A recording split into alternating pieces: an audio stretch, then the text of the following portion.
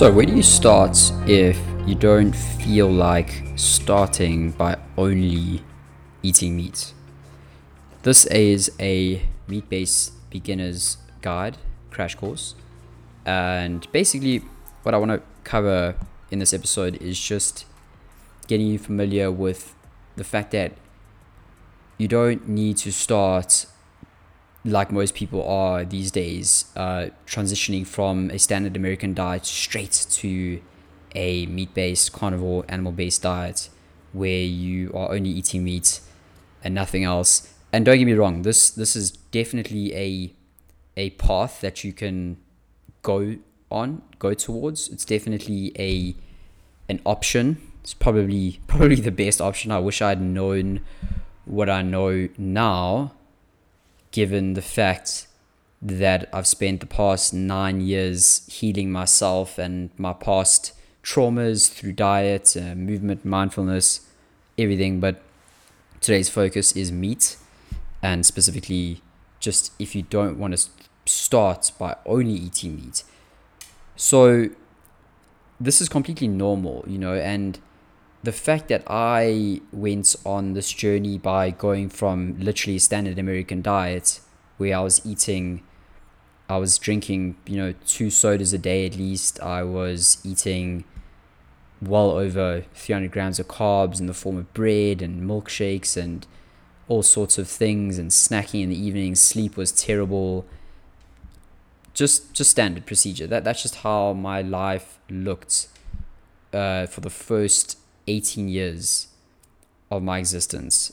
And then in 2014, one day, it was New Year's Day. I'll never forget it. I was at my friend's house on a lake here in Johannesburg called Hartbeespoort, and I just decided that I no longer wanted to be this fat, unhappy, unhealthy person anymore. And that decision changed my life, because from that point on, I did a few things that helped. But I began by accepting where I was, and I began by asking my friend's parents at the time. My good friend, whose house we were staying at, I asked them. His dad was an ex-bodybuilder. His mom knew things about nutrition.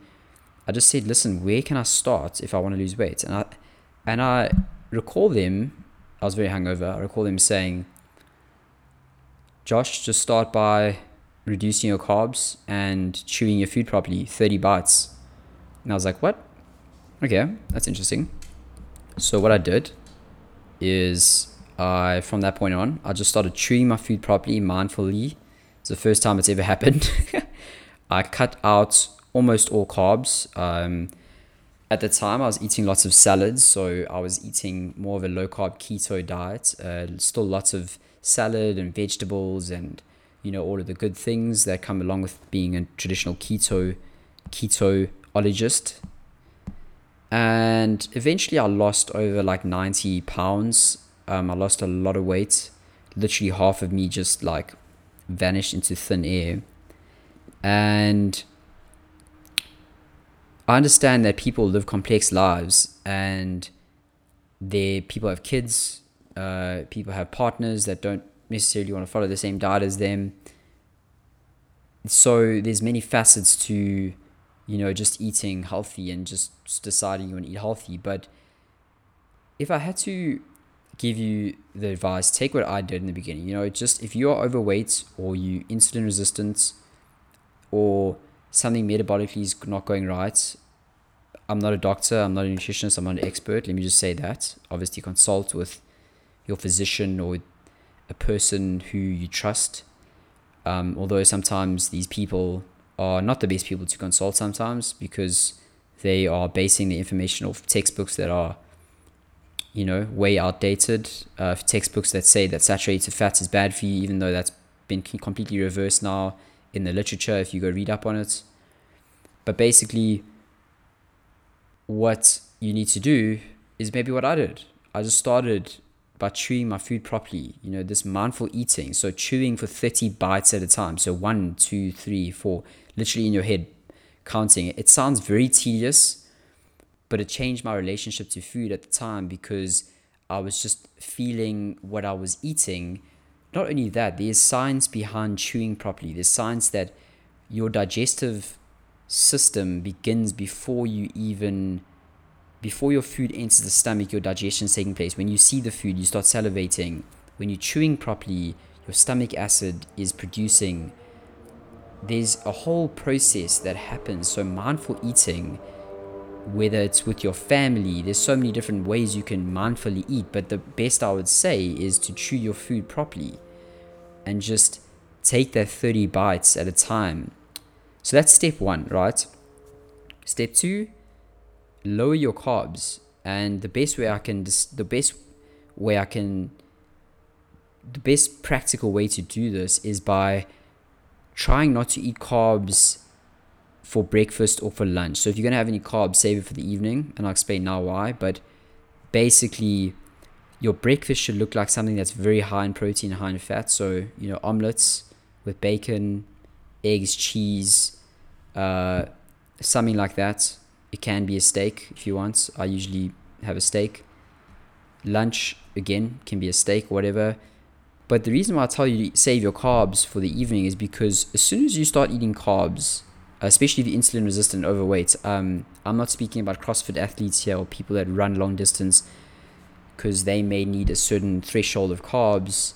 But if you're sitting on your ass all day and you're doing nothing and you're just working, you certainly don't need the amounts of carbs that a professional CrossFit athlete may need.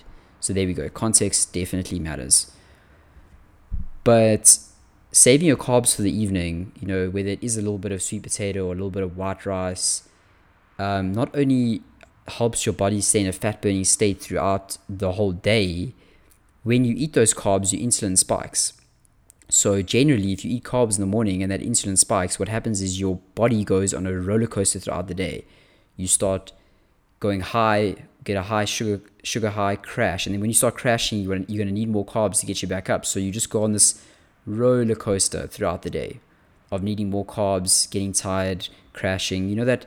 That mid-afternoon crash is a surefire sign that your insulin is just going on an absolute roller coaster throughout the day. So saving your carbs in the evening, when your insulin does spike, if you have them, you going to bed. So by the time you get to bed, your insulin's coming down. You are going to be in a very relaxed state going into your sleep.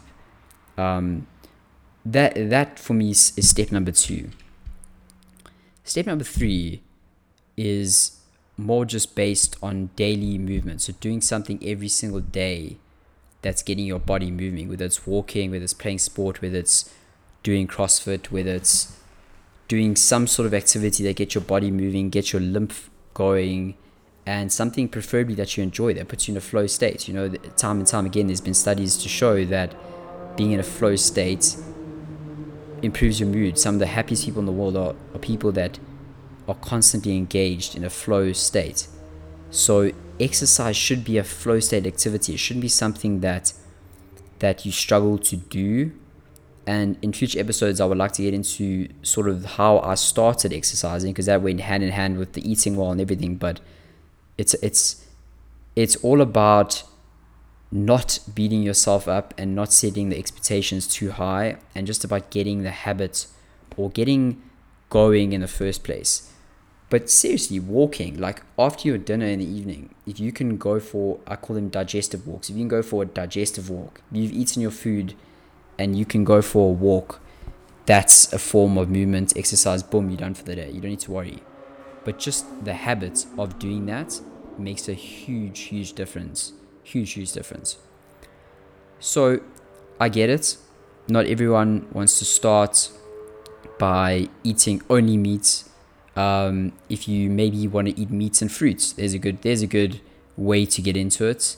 Or meat and still, if a little bit of veggies means that you eat predominantly meat and you're eating all your protein, then do it. Don't let dogma deter you from the way you think you need to do it, because the only person that can do it is you. So avoid latching onto gurus.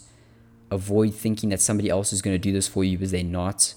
You have to walk the path at the end of the day. So make it as easy as possible for yourself, and that's what's going to make it sustainable, because you can follow and read all the guidelines you like and listen to all the influencers you like, but ultimately you have to actually just do it. You have to be the one that decides what you need to do to heal. But there's no doubt in my mind that most people don't need more ecstatic experiences of, trying to encounter God through ayahuasca and things like that. Not that I'm saying that those don't work, because I certainly think they do. But I look around and a lot of people just need some good nutrition, good sleep, and things generally fall into place after those like prerequisites for healing get taken care of. So there's many different ways you can heal, but I think starting with the foundation of eating a hormone adapted meat-based diet is a good way to start. If you did enjoy today's episode, I would appreciate you liking, subscribing, and commenting. It does go a long way. If you're on Spotify, I know they have a subscribe button now. I'd love it if you subscribed and liked. That'll be very cool. But let me know what you think, and I will catch you in the next one. Cheers, man.